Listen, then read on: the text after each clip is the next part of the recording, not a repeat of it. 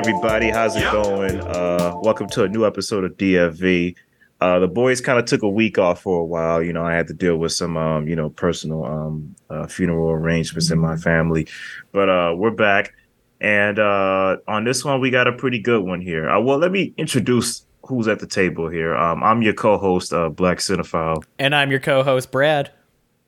There's your co-host, Brad, over there.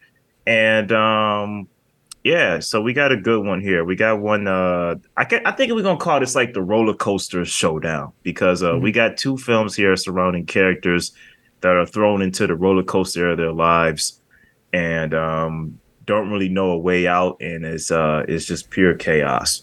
Yeah, it basically they're trapped thrillers, which today we're going to be talking about The Game, starring Michael Douglas back in 1997, and then Headhunters from 2011, which is a Norwegian film. And just to jump right into something, these two movies are very spoiler heavy, and we are going to be going very spoiler heavy into these two movies. Oh man, that's the show. But these are two movies I highly recommend people check out before listening to us talk about them, because we are going to ruin a lot of what makes these movies very powerful in our discussion. Absolutely. So, but with that said, you want to just jump right into it? Oh yeah, we can jump right into it, and I'll let you. Well, how about this? How do you think we should do this here? So I have a feeling that you're going to recommend that we go chronological, because that's something that we just don't do very often. And for this, I think it kind of does make sense. You know, you kind of got me wrong. I was actually going to suggest the opposite, but if you're going to throw it out there, let's just do chronological. Okay, let's go with chronological, which that would put us first talking about The Game. Starring Michael Douglas as the titular character Nicholas Van Orton, he gets a invitation to a new game experience from his brother Conrad for a company called Consumer Recreation Services. Now, in order to start this new experience that he can have, he has to go through a bunch of tests and everything that basically take up his day, annoy him, only for him to find out that he has failed the tests and they will not be giving him the experience of a lifetime. Following this, he seems to be taunted by the people that then run this company in what appears to be the game, but he's not entirely sure what's going on, in a bunch of twists and turns that bring him basically to death multiple times almost. Have multiple people stalking him, following him, and people in his life basically turning on him and him not knowing exactly what's going on, who's behind this, who isn't one of them, who is one of them, right. And everything just culminating in, Nicholas going completely crazy as a result of having his entire life interrupted by this game that he still doesn't understand what it is. Mm-hmm. Yeah, absolutely. Yeah, dude, what I love about this film, when I first saw this film, I was really young. I think I saw it around the time where it was really big, because we had it on VHS. And the one thing I loved about this film, dude, is that it's such a roller coaster ride. Like you don't know what's gonna happen, and this guy is thrown through the ringer. Mm-hmm. And we're gonna talk about it, but some people feel a type of way about the third act. Well, specifically about the climax, the real huge twist. And I think even with the huge twist thrown in, I still think it's just a great, wonderful thrill ride. Oh, yeah. I gotta say, this movie does have some kind of creepy moments to it, like the whole scene with the clown. When I was a kid, man, that scene kind of creeped me out. Oh, yeah, I was expecting a jump scare moment from that scene. The moment it started off, I was like, oh, okay, so the clown's going to, do a Jack-in-the-Box kind of thing where it's going to, the head's going to spring up at him or something. Especially when he was, prying the mouth open with the knife and everything. It's like something's going to jump out of the mouth as soon as he gets it open. And I'm glad that the movie didn't go that route with anything. Everything was very grounded. There was no, in-your-face jump scares or anything like that. It was just very tense the entire time. Mm-hmm. Yeah. Yeah, it's a very well made film. And I just want to say I love the way they set up like Nicholas's character. Like, I love Michael Douglas, but I like how Nicholas is kind of like a Scrooge. You know what I'm saying? Like, and we understand why. He's a very cynical person. He has complicated feelings about his father. And just like, a strange relationship with his brother, played by Sean Penn. And I like how it's like you're throwing a Scrooge into a game, but it's like a twisted Christmas Carol story. Oh, yeah. Yeah, instead of him getting visited by 3 ghosts, his entire life is turned upside down and turned into an unrealistic plane of despair and torture. Yeah. Dude, I love how David Fincher's like visual sense, like if you watch films like, Seven, Panic Room, Fight Club, through the 90s to today, Fincher always has like a great visual sense. Mm-hmm. Like he knows how to depict not just chaos, but just like his own like reality of which his characters live in. Like Fight Club is an unpredictable thrill ride and it's shot that way. The game is unpredictable, but the game is sleek and unpredictable, and it's shot in a sleek, unpredictable way. Like I love how at one point, Nicholas comes home and like he sees all like the destruction around his house, and you're hearing like the loud music. I love the way Fincher like shoots that sequence, and you're just wondering like what the hell is going on? Right. Yeah. Yeah, it definitely, he has a very stylistic approach to the way that he films his movies, and yeah, the game does not stray from that, which is a good thing because it's a very good stylistic approach, especially for a thriller movie, with the tense shots and the way that everything moves and the way that it cuts to different scenes. It's absolutely fantastic how that's all done. And yeah, the acting on, Sean Penn, Michael Douglas, Deborah Cara, it's all absolutely fantastic in this movie because this movie is one of those ones that every time you're like, oh, okay, I get where the twist is. It just keeps going up. It's like a roller coaster that's like inside where you can't see everything. And you're like, oh, okay, I think I can see where this is going. And then you find out, oh, there's another room. Oh, okay. Oh, we're in another room. Oh, okay. Yeah. Why is this one red? Oh, okay. I guess we're going into another room now. Like every time you start to think, oh, I'm getting a grasp on what's going on, everything changes almost immediately and kind of just goes, nah, you don't got it yet. Yeah, I love it. It's the perfect puzzle box thriller, right? Like you never see what's coming around the corner. It's like that's why I feel so envious of people who are watching this for the first time. Oh yeah. Because it's like if you know nothing about this movie, you don't know what comes at the end. It's like watching Fight Club. Like I can watch Fight Club multiple times, even knowing what's gonna happen. I kind of feel different about Gone Girl because that's kind of like the whole point of the movie. And once you know the point, it's like, well, I don't know if I can rewatch this again. Both Fincher films, by the way. But I just always feel jealous of people watching a film like this for the first time. It just it throws you off, but it throws you off. And I don't know. I feel like the way you feel about the ending, and I don't want us to get there just yet. But I feel like it depends on whether you're kind of optimistic or pessimistic as to how you feel about it. But so I like Deborah Unker, and I like Sean Penn because I feel like Sean Penn does a great job of playing people who are unhinged or maybe a little wayward or, just go ahead. Somebody that's not in control of their life. Correct. Yeah, and I love how he's such the opposite of Nicholas, right? Like when they meet for like brunch and his brother tells him about the game or whatever. Like I just love how like they're just so opposites. Like I love how Michael Douglas is so straight laced and everything, and I like how the film establishes character. Oh yeah, because our introduction to his character is on Nicholas's birthday. He calls him to arrange like a meeting with a Seymour Butts, which is just a phone kind of like like crank call name that you would use. And I absolutely love that. Like, that's as soon as he hears, and I'm pretty sure it's fake, but we had a Seymour Butts call to schedule a meeting with you.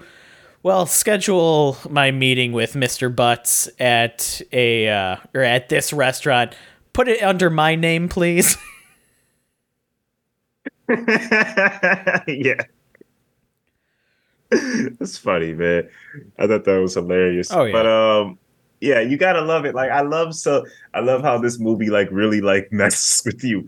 Like at some point, I don't know, I think he's in a diner, and at some point he realizes he's either at home or the diner or both. But he realizes the TV is talking to him.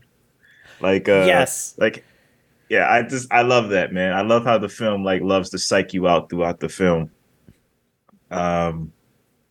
And so this wasn't your I want to ask you something. So this wasn't your first time seeing this, right? No, not this time. So the first time I saw this movie was probably back in it was somewhat recent.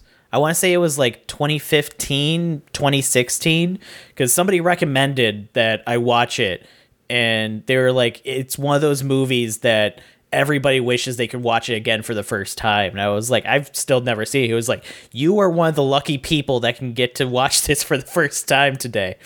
And so that's how I ended up watching it. And yeah, it even on a second rewatch, knowing how things go and everything, seeing the amount of detail they put into like trying to throw you off the entire time is like, okay, this is, it's not better the second time, but you catch different things the second time, for sure. Because we have the scenes like him going to the hotel room and finding like the drugs and the photos all over the place. And his first instinct is that he's being, he's being blackmailed by the person that he just fired.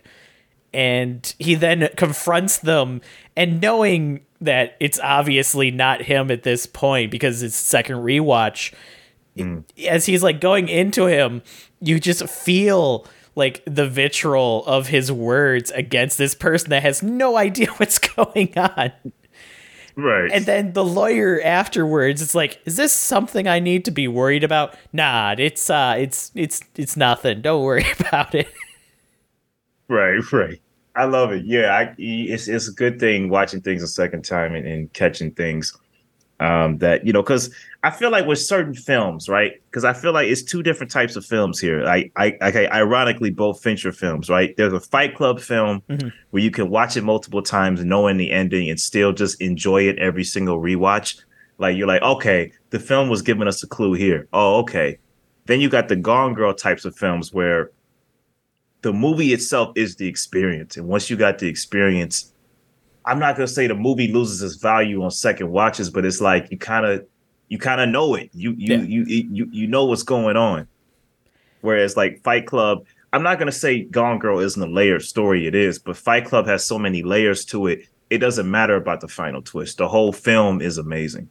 You know what I'm saying? It comes more down to, is the movie there for entertainment or is it there for story? Because once you know the story, there's not much left to enjoy from the movie on another rewatch. If it's there for the entertainment, then you can watch it over and over again, and every time find it exciting because it's a ride. It's like Jurassic Park. You're not there because you're like, oh, I wonder if they're going to go into the backstory of how the dinosaurs came. No, you're there because you want to see dinosaurs chasing people. And regardless of how many times you watch it, you're going to be like, no, let's watch Jurassic Park again. It's an entertaining movie. Regardless of the ending twist of The Sixth Sense, The Sixth Sense is still a good psychological horror film where you can draw many things out. You know what I mean? That's what I mean to say. Yep. Absolutely what you said, entertainment or story. So I got to ask you, so given we kind of like gave like a little bit of a hat tip to like the Christmas Carol, influences here. What do you feel about the ending? So for me, I actually like the ending, especially even like going up to the end. The movie has like no holds barred if going like, oh, you still think you know what's going on? And because the rooftop scene with, the Christine and her like on the walkie-talkie, no, he has an actual gun, call it off, no, your brother's back there, he has everything, it's all a part of the game, this is the plan, you're not supposed to have a gun. And then of course he shoots his brother, and then he jumps off the building and everything like that. And then it's the twist that, oh, that was still a part of the plan, was that he would shoot his brother, who would then fake die, and then he'd jump off the building and go straight into where his birthday party was. And I even love the joke at the end when his brother's signing like the contract and everything. He's like, do you want me to go like half and half? And he's like, yes, please. And he just looks at the bill and he just, oh.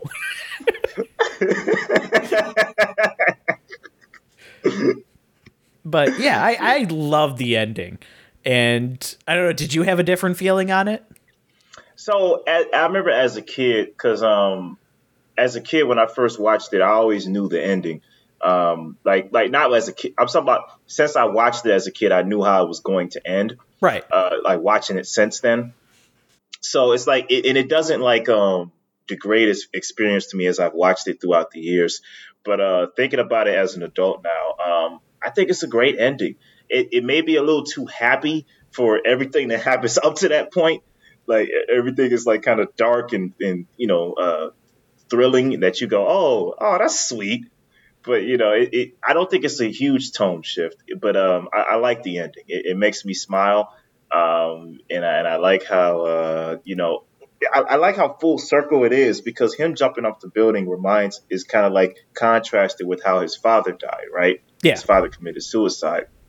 And I like how that brings him full circle, because in somewhere in him, he has an inherent fear to not be like his dad, right?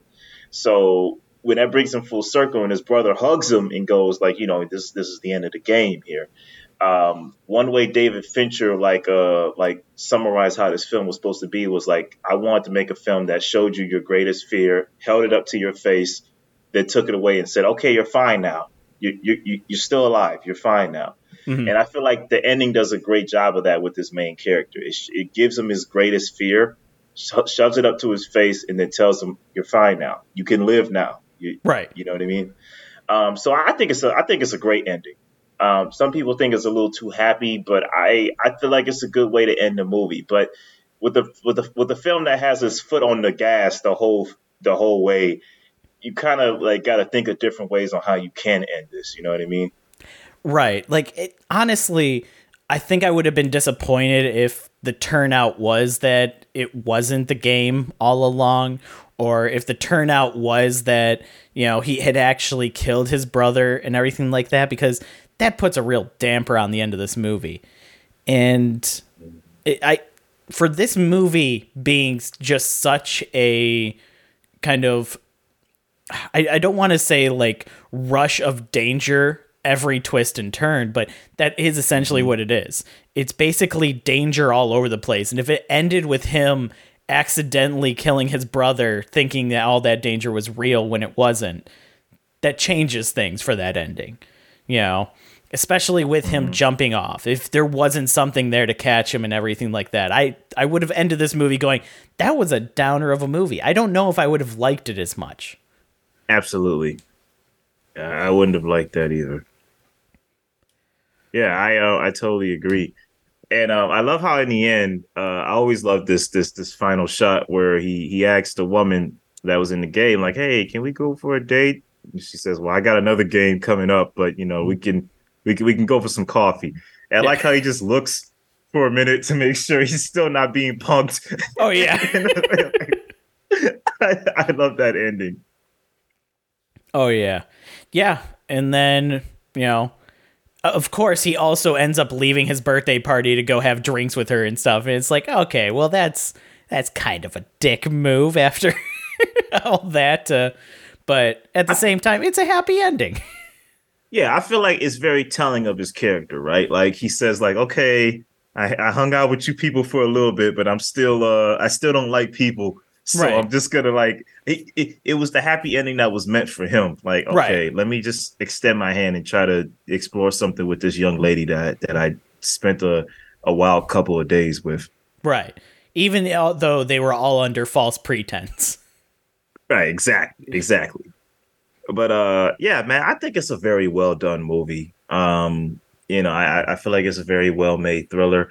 I would honestly give this I'd say I'm lingering on a 4. I give it a 4.5.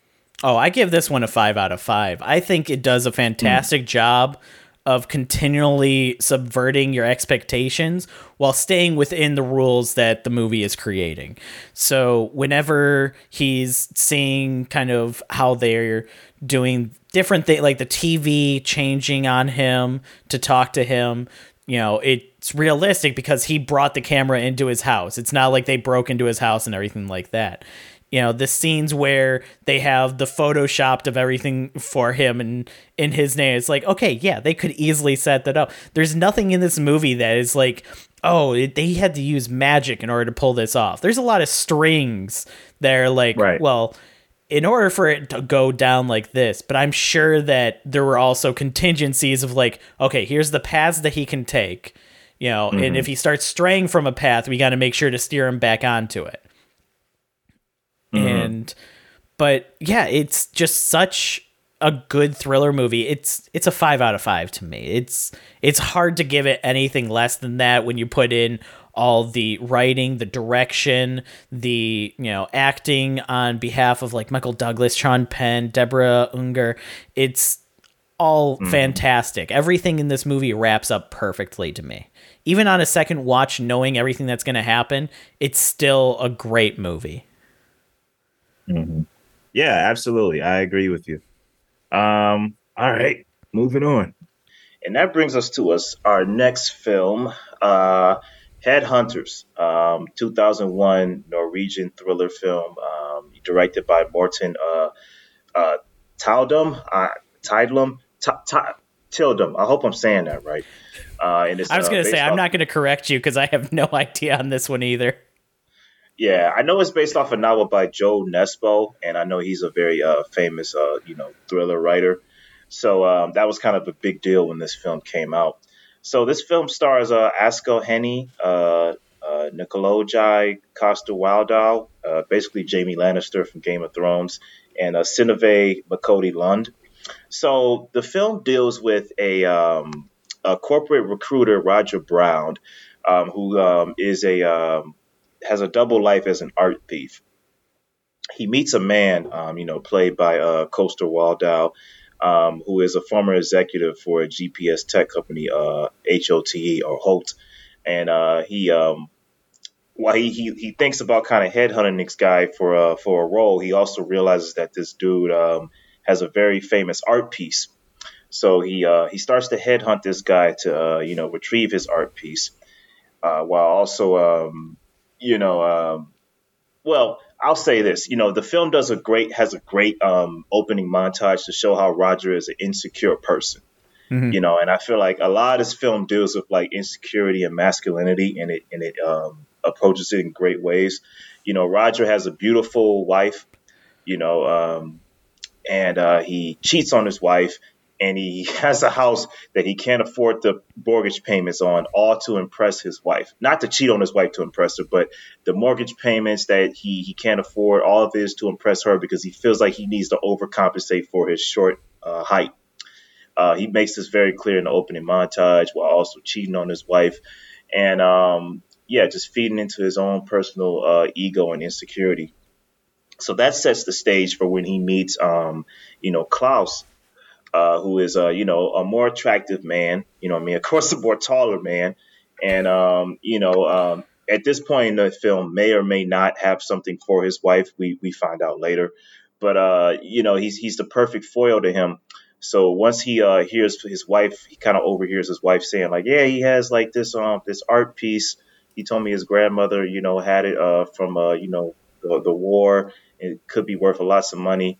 He employs his friend Ove to like his partner Ove to like set up an art theft. And from there, the story twists and turns, and then the headhunter becomes headhunted, and that, in a nutshell, is basically the plot line of Headhunters. Dude, when I first saw this film, I was in college and I was taking a film class on. It was a film class on noir films, so like film Mhm. noir, so like detectives, thrillers, mysteries, and this was like an example of like Norwegian noir. And when I first watched this film, I was expecting like, okay, it's a film class film, so I don't know if it's going to be like something I got to really focus on. But when I watched it, dude, I was just all in from like beginning to end. Like Mhm. this is a thrill ride, man. This is a very well written thriller. Oh yeah. Well, first off, we have the thrilling part of Roger being a thief of like high class art and everything. That alone is a great kind of concept of something to work off of, where he's stealing art and everything like that. But what we come to Mm, find is that Klaus is now going after Roger, not because of the art thief stuff, but because of this job position that he's after and everything like that, where mm, he's trying to get this job. Roger, of course, is somebody that's standing in the way of that job. And so he's going to go and kill him. And I love how Roger the entire time is like, I can't believe he's killing me over a job, while he's like trying to find a way to get this painting sold that he has stolen from him, that Klaus has still no idea that he's stolen this painting from him. To my knowledge, I don't think he ever found okay. out that the painting was even stolen from him. Did he? Um. Wow. I don't know if he found that out either. Right. I feel like the film probably told us that he had an inkling, but he probably did, because that's probably how he got like decided to headhunter. I don't know. I probably didn't find out. Well, no, because he That's a good got the question. painting specifically because he knew that would be a way to access him. Because originally his plan was through Lottie to. The painting's a fake. Right, the painting was always a fake, but he got the painting because he knew that his wife was an artist and could evaluate the painting. So that's how he was going to Right. be introduced to Roger, was through his wife, by getting her to evaluate this painting. And Yeah. because the first plan was through Lottie getting him to meet Klaus, but of course We're getting ahead of ourselves. Right. But yeah, I got you. I got you. But what I'm saying is, okay, yeah. So the Rubens was always It was always a it was counterfeit. always it was always a fake, right? Yeah, he switched So to yeah, counterfeit with another counterfeit. oh, well, it doesn't matter if he knew then, because it was part of the plan. Well, it doesn't matter if he knew that he always switched it out. I don't think he ever found out that it was, or no, That was he found fake. out from Lottie that it was a counterfeit. Yeah. Lottie told me it was a fake, but Yeah. we're getting ahead of ourselves. But yeah, what was your point before we got to that? You were talking on something. Basically, it. I'm trying to remember where I was trying to go with that at the same time, but yeah, when it comes to this movie, it's playing on so many things that it does have that good thrilling aspect to it, where Mhm. we're playing on everything that Roger knows, everything he doesn't know, and we're finding out this information at the same time. Because as Roger is kind of thinking that Klaus is trying to kill him for the job, he is kind of always in the back of his head going, does he know about the painting? And eventually finds out, oh, it definitely is not about the painting, because the painting was never real to begin with. And it Right. was all for the job, but for a different reason. And finding out that, like, the entire time he's being chased, and even how he's being tracked and everything, it's so good how this movie slowly introduces that information. Because at the beginning, I always thought that he was being tracked through the painting, because he was carrying the painting with him, and I was like, oh, he bugged the painting and he was going after him for the painting and everything like that. But then he still went after him after he left the painting behind. And so it's like, okay, so how did he bug him? And we get introduced like to the hair from his wife, like rubbing his hair before he left and everything. And it's like, oh, okay, so that's how. And then we discover that's still not it. And I love how this movie continually plays with its cards close to its chest in going, once again, same thing that the game did, where you think you know where it's going, but you really don't.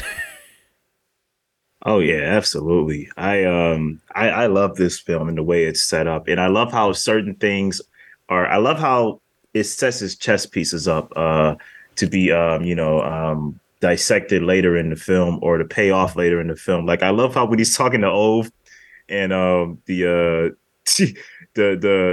lady of the night that he loves. I forgot her name. Was it Rebecca or Are you talking about the Russian prostitute? Yeah, I was saying it in a nice way, lady of the night. Right, yeah. But the Russian prostitute, I love how he talks about like, oh, dude, I wanted her in town this day because we were shooting a movie. Yeah. Roger just looks at him like, shooting a movie. He says, yeah, the security cameras, I leave it on when she comes on, and she puts on a little show for me and the fellas watch it. And then I like how he says, I like how Roger asks him, he says, wait, so you let the fellas watch you have sex with her? Oh, I'm still a gentleman. Yeah. Like, I'm like, what? And like, I like how when he tells him the story in the film, kind of shows us a little bit of what he's talking about. He kind of just sits there, crossing his arms, looking proud, and then Roger just says, "Listen, this is an important job. Yeah, I need you to like." He just like skirts over what he said, but I love how that plays off later in the film. Oh yeah, with the fact that the cameras aren't facing the bed, they're only facing the doorways and everything like that. So, when he get down to business, it's for him.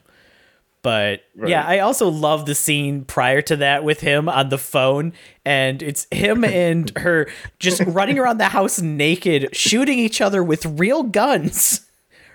Right. And it's like, this is insane how this guy lives. And I love his line of like, in every room there's a gun just within reach. No matter where he is, there's always a gun within reach, which plays a huge part in the movie in the scenes in his house. It does because I think they're shooting at each other with blanks, right? No, they weren't using blanks because like the drywall is like exploding around them while they're shooting at each other. Oh, I didn't catch that part. So they were shooting at each other with live rounds as just a form of foreplay. That's wild, man. This like I love that. Like the movie takes time to be funny too. Oh yeah, because the way it starts off, like this might be like a little this might just be like a little pain point of mine. But the way it started off, didn't it feel like a made for TV film for you? Like the way it was showing him kind of like still in the art photos, and then the title of the film just pops up. I said, oh, that's kind of like a made for TV way to kind of introduce the film. Did you catch that, or were you just like, eh? I caught it, but it didn't bother me at all. At the same time, I was like, okay, it's an international film. It could be just a very stylistic approach to what they do over there for their movies and everything. So it didn't really bother me. Yeah, I don't think it took away from the artistic value. It's just it threw me off. But yeah, the rest of the film, like I was saying, I love how it takes its time to be funny, and the way it goes down. I like how this film unfurls because like in the theme of it is very good too, because the wife, she wants a baby, but Roger doesn't want to give her a baby because he's insecure, right? He wants to overcompensate everything except for the one thing that really matters, which is a family. And as the film unfurls, I like how Roger like slowly becomes opposite of who he is as it goes on. Like it comes to the point where he literally has to shave his head bald, and he looks totally different by the end of the film than he looked in the beginning of the film. Right. Like this thing like really like gets him to get to who he is in the core as a man. I love that too. Oh yeah. Yeah, it especially because it makes sense why he has to change and all his like kind of behavioral differences that he has throughout the movie. They all make sense as character growth moments, and then him shaving his head because he realizes the trackers were in a gel in his hair that are basically, I absolutely love that reveal of like, that's how he was tracking him the entire time, including the part where he like shaved his head and he put in like a peanuts bag at the crime scene. And then he later breaks into the crime lab to steal that same bag of peanuts that contains his hair, knowing that, Klaus is still tracking it and will track it to wherever he's going. Yeah, absolutely. I wanted to say this. This guy goes to hell and back, bro. Like, I'll get to it. But when he shows up at the kind of like the farm to like rent a room, the guy's like, yeah, if you want to park down there, it's gonna cost some money. He says, okay. I mean, you could just park on the street. He says, no, it's okay. He gives him the money. And then Klaus shows up. He goes, hey, listen, I'm sure he didn't invite you up there for some coffee and tea. But for the right price, I'll let you know where he is. Right, yeah. Like, this guy, and then he ends up dead. I love when characters like that who have like an ulterior motive, a selfish motive, just end up getting got. Like, he says, for some compensation, I'll let you know where his house is. Yeah, I'll look the other way. I'm sure he's not expecting a visitor, but... Right. This dude, now this is the scene, I almost forgot about this, because when I was watching this for the episode, when he ends up in the, like, literally burying himself in shit, I was sitting watching like, oh my goodness, I can't imagine going through that, trying to get away from this guy. Like, and you see, I love how the camera zooms in on just like the paper thing that he's using as kind of like a breathing tube. Right, the toilet paper roll. Right, okay, that's what that was.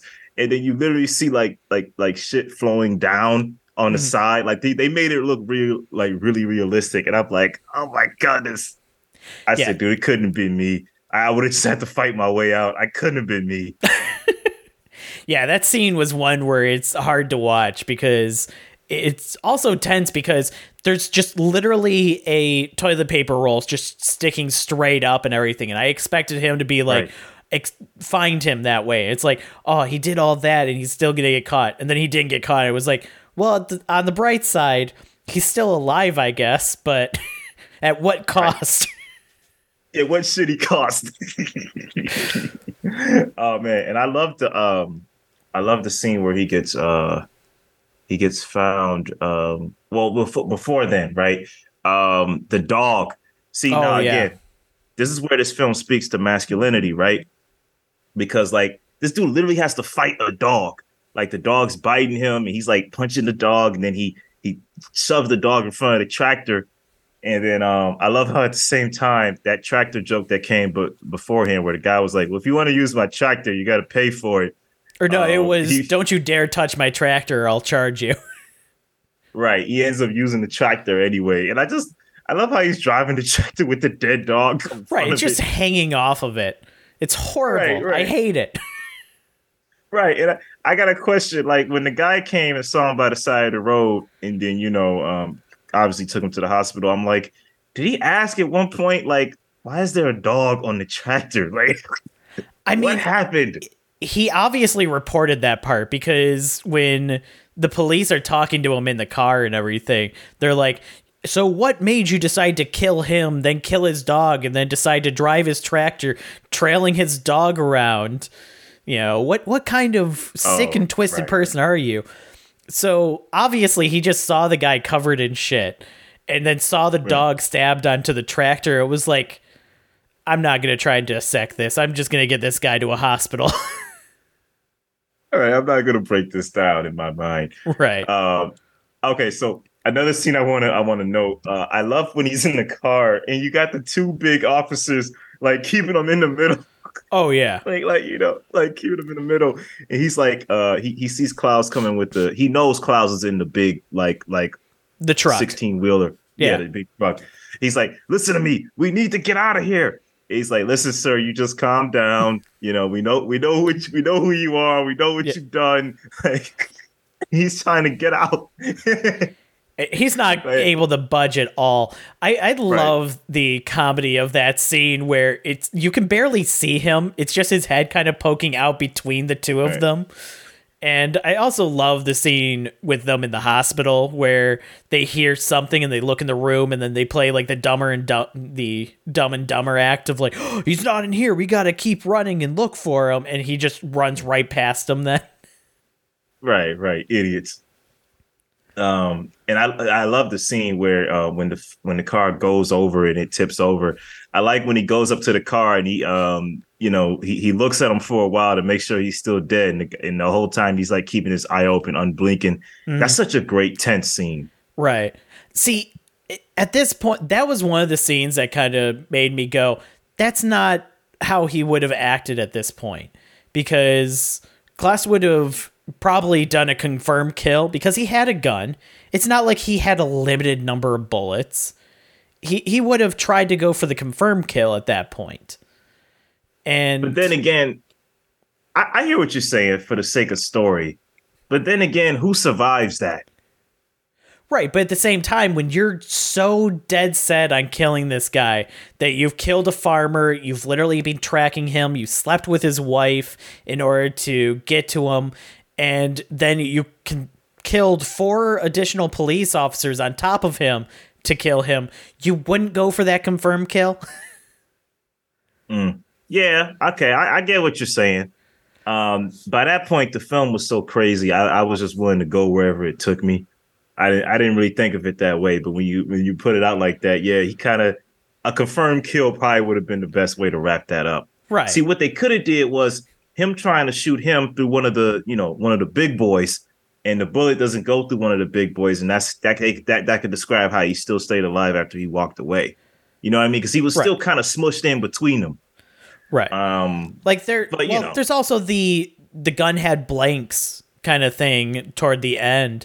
That could have been the explanation as to how it didn't kill him, but he would fire in, think it's good, and then leave. Because after that point... I don't think he had that gun by then. Did he not have that gun later? Oh, yeah, he grabbed that gun later. Yeah. What gun? Oh, he had the gun from Ove's house at that point.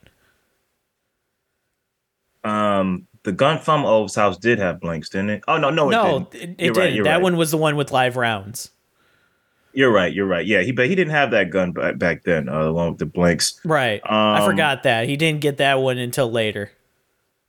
But I love how the film comes full circle to the point where he, shaves his whole head off and comes to his wife, scarred up.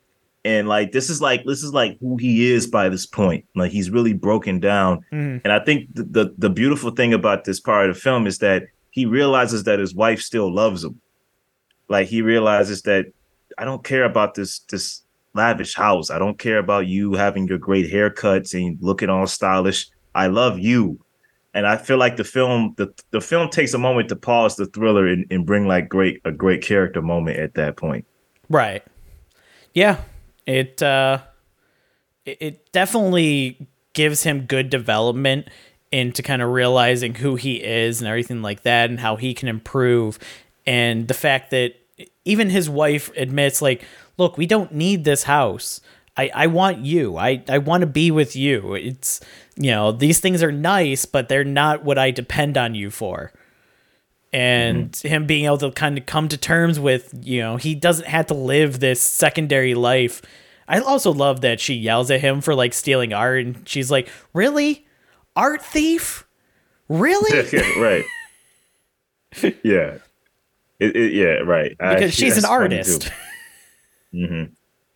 Yeah, absolutely. When it comes down to the final twist, I think it was very well done. I think the final twist is well done.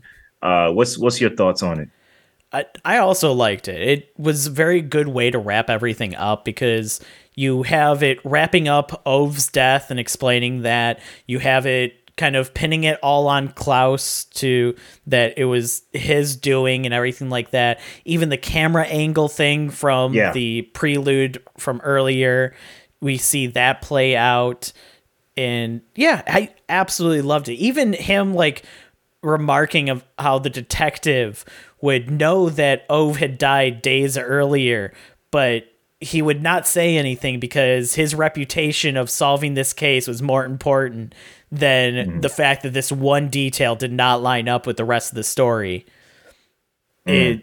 Which was another whole thing in the movie of reputation, why would I do this? Well, because of reputation. Why would this happen? Because of reputation. And the fact that even at the end of the movie, it comes back. Why would he do this? Well, it's because of one word: Reputation. Yeah, that is surprising though, because this is the one character you would expect to kind of like stay on the straight and narrow. But Mm. again, it digs into the film's point. Like, no, reputation is everything. Even Mm. though this guy is a good cop, he's not going to ruin his reputation over one small, detail. One small detail that doesn't just line up, but Right. at the same time, they have proof of everything else. And it's like, you know what? I'm not going to ruin my career by going, no, this definitely isn't solved yet. When all things point to it being solved, just something's slightly askew. Mm-hmm. Yeah, that was very subversive because you always got the one detective that goes, "Nah, wait a minute. This guy wasn't here at 11:15. He was here at 11:25." Mm-hmm. I thought that was a nice subversive move, but I like how he says to him, he says to him, "Hey man," when they have their confrontation, he says, "Look, I can shoot you in the stomach and it'll be a slow death." I like how right after that he ends up getting the shot in the stomach. Oh, yeah. Mind you, he shoots him again to really kill him. He says, "Listen, I don't know about that gun. That one doesn't have blinks. I'll give you a free shot." Oh, yeah. He shoots him again. Yeah, I'm not sure how many blanks that she swapped out. So, you're more than welcome to take another shot at it if you want. I thought that was a nice twisting of the knife moment. Oh, yeah. But I want to double back because I want to talk about Lottie and how I found out that she was working with the guy. Now, the film makes it pretty clear that Klaus already got to her in the beginning when she's like, "Hey, there's a guy I want you to meet," and then he dumps her. Right. But I like how the film psychs us out in thinking like, oh man, he's been manipulating her this whole time. And then when Roger walks away, then we realize, oh, wait a minute, she's about to come try to kill him. Like I love how the film was like, no, she's full on in on it, and she's like, there's like a full moment of her and like Roger like wrestling and stuff because she's trying to kill him. Because initially when he punches her, I was like, oh shoot, he punched her.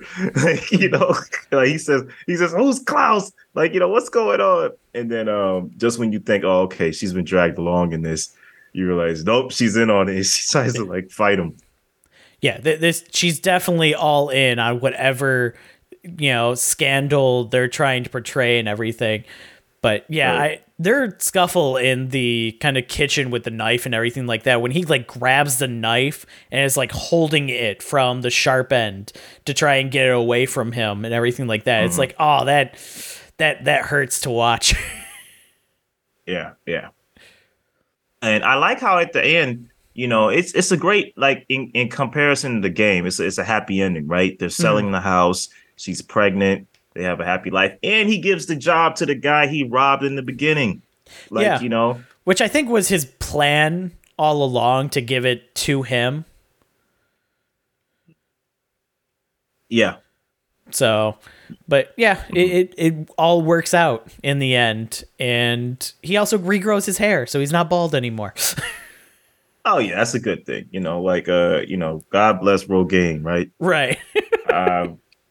Yeah, man, overall, I got to give this about the same rating. I give this a 4.5. This one I would agree. This is a 4.5. Mm-hmm. Yeah, I think it's very well made. It's very sleek. It's sexy. It's got some good dark moments, some good funny moments. It's all around a very well written thriller. Like when I first watched this film, it surprised me by how good it was. Not because it was an international film. I was just like, I never heard of this. I don't know. This was a gem when I discovered it. Yeah, I would say this movie, one of the biggest issues that I have with this movie is one that I have with a lot of films with subtitles, is when you have two people talking at the same time, the subtitles are hard to tell which one is going to which person unless they're like saying a name as a part of it. And unless it's color coded. I've seen some movies color code, like the main character will have subtitles that look slightly different than everybody else's. But there were a couple points in this movie that the subtitles were for two people talking at the same time, and it's basically them going back and forth with each other. And it's like, okay, I can't tell which of the people is saying which of these two lines. I don't know if you had that same problem or if you noticed that at all. I gotta be honest with you. I've never had that issue. I've heard people say that before, but I've always been able to tell who's saying what. Like, like I feel like, like one line of dialogue. I've always had it where two lines of dialogue are on the screen at the same time, and I'm Right. following the rhythm of the filmmaking, like to figure out who's talking to who. I never had that problem. Yeah, for me, it's always, unless they do some kind of, font or color or something else with it for the subtitles to Hmm. differentiate different people. Whenever it happens and everything like that, it's terrible. It's one of those things where it makes me miss like the old like fan subs of like anime and stuff back in the day before like anime would get English dubs and official subtitle tracks where different fun subtitle groups would do like crazy stuff with the subtitles. And it's like, I miss those days because, it's weird to think that fans put more care and effort into that than like a big blockbuster movie like this. I hear what you're saying. It's never really been a big issue for me, but I totally get what you mean. I hear what you're saying. I gotta say with this one, man. I know where you lean, but I'm gonna have to agree with you, and I'm gonna give a slight edge to the game. Okay. Yeah, Yeah, I. to me, it's Mhm. a clear cut win of the game over Headhunters. The game just amps things up to extremes that Headhunters comes close to, but it can't match just how many times in during the first watch of the game it's going, oh, I understand what's going on. No, I don't. Wait, now I get what's going. No, I don't. Hey, I think I finally. No, I don't. Never mind. I'm gonna stop guessing now. I'm just gonna watch the movie. Right. Yeah. Both films definitely keep you on your toes, and that's why I got a lot of respect for both of them, and they're written very well, made very well, and yeah, absolutely. I completely agree here. I think the game is the clear winner here. Now, heading into Aftershow here. How you been, man? You been watching anything lately? So I have. I actually have started watching Ted Lasso on Apple TV Plus. Really? How is it? It is such a wholesome, feel good show that I love Awesome. it entirely. But it's one of those shows that, like, whenever anything slightly bad happens in the show, like something like in a normal show is like, oh yeah, that's like an episode thing. But here, whenever it happens, it like devastates you because everybody is just so cheerful in this show otherwise that slight Right. little like pebble in the shoe and you're just like, how could they do this to them? How dare they? So it's kind of like the West Wing, where everything is a perfect democracy, Right. and then the one horrible thing happens, and you're just like, oh, Oh, why would you do that? okay, Pretty much. okay. I I heard I, absolutely love it though. I heard it's a great show, and I heard Jason Sudeikis is amazing in it. Oh, he is. He's absolutely fantastic. It is one of those roles that if it wasn't for the fact that I already have so many roles lined up to Jason Sudeikis, this would Hmm. be the one where it's like, okay, no, this is the one that I'll probably think of when I hear his name with the mustache and everything. Hmm. It's just Okay. gonna match it. Well, I've been currently watching Bryan Cranston in Your Honor, the Showtime series. Yep. I was a little hesitant of watching it at first because, like, dude, coming off Breaking Bad, you know what I'm saying? One of the greatest shows of all time. You kind of got to stop yourself. Okay, this is a Showtime show. So statistics are it's not going to be as great. Hmm. So I got to lower my expectations, which I did. But it turns out, well, Your Honor is a very well-written drama. Like it's a very well-written drama. It's not perfect, but it's engaging. Like I feel like when you're looking for great dramas, great television in general. I feel like the pecking order is FX, HBO, Showtime, and AMC. AMC is a little over Showtime, but AMC, Showtime, and then Stars. That's kind of how Okay. I look at it. We're like great scripted, like mature television. But yeah, dude, for a Showtime show, it's very good. I'm in season 2 right now. Season 1, the way it ended, it could have ended as a mini series and been, just perfect. Mhm. Season 2, I was a little wary when I started it, but it's continued the story very well.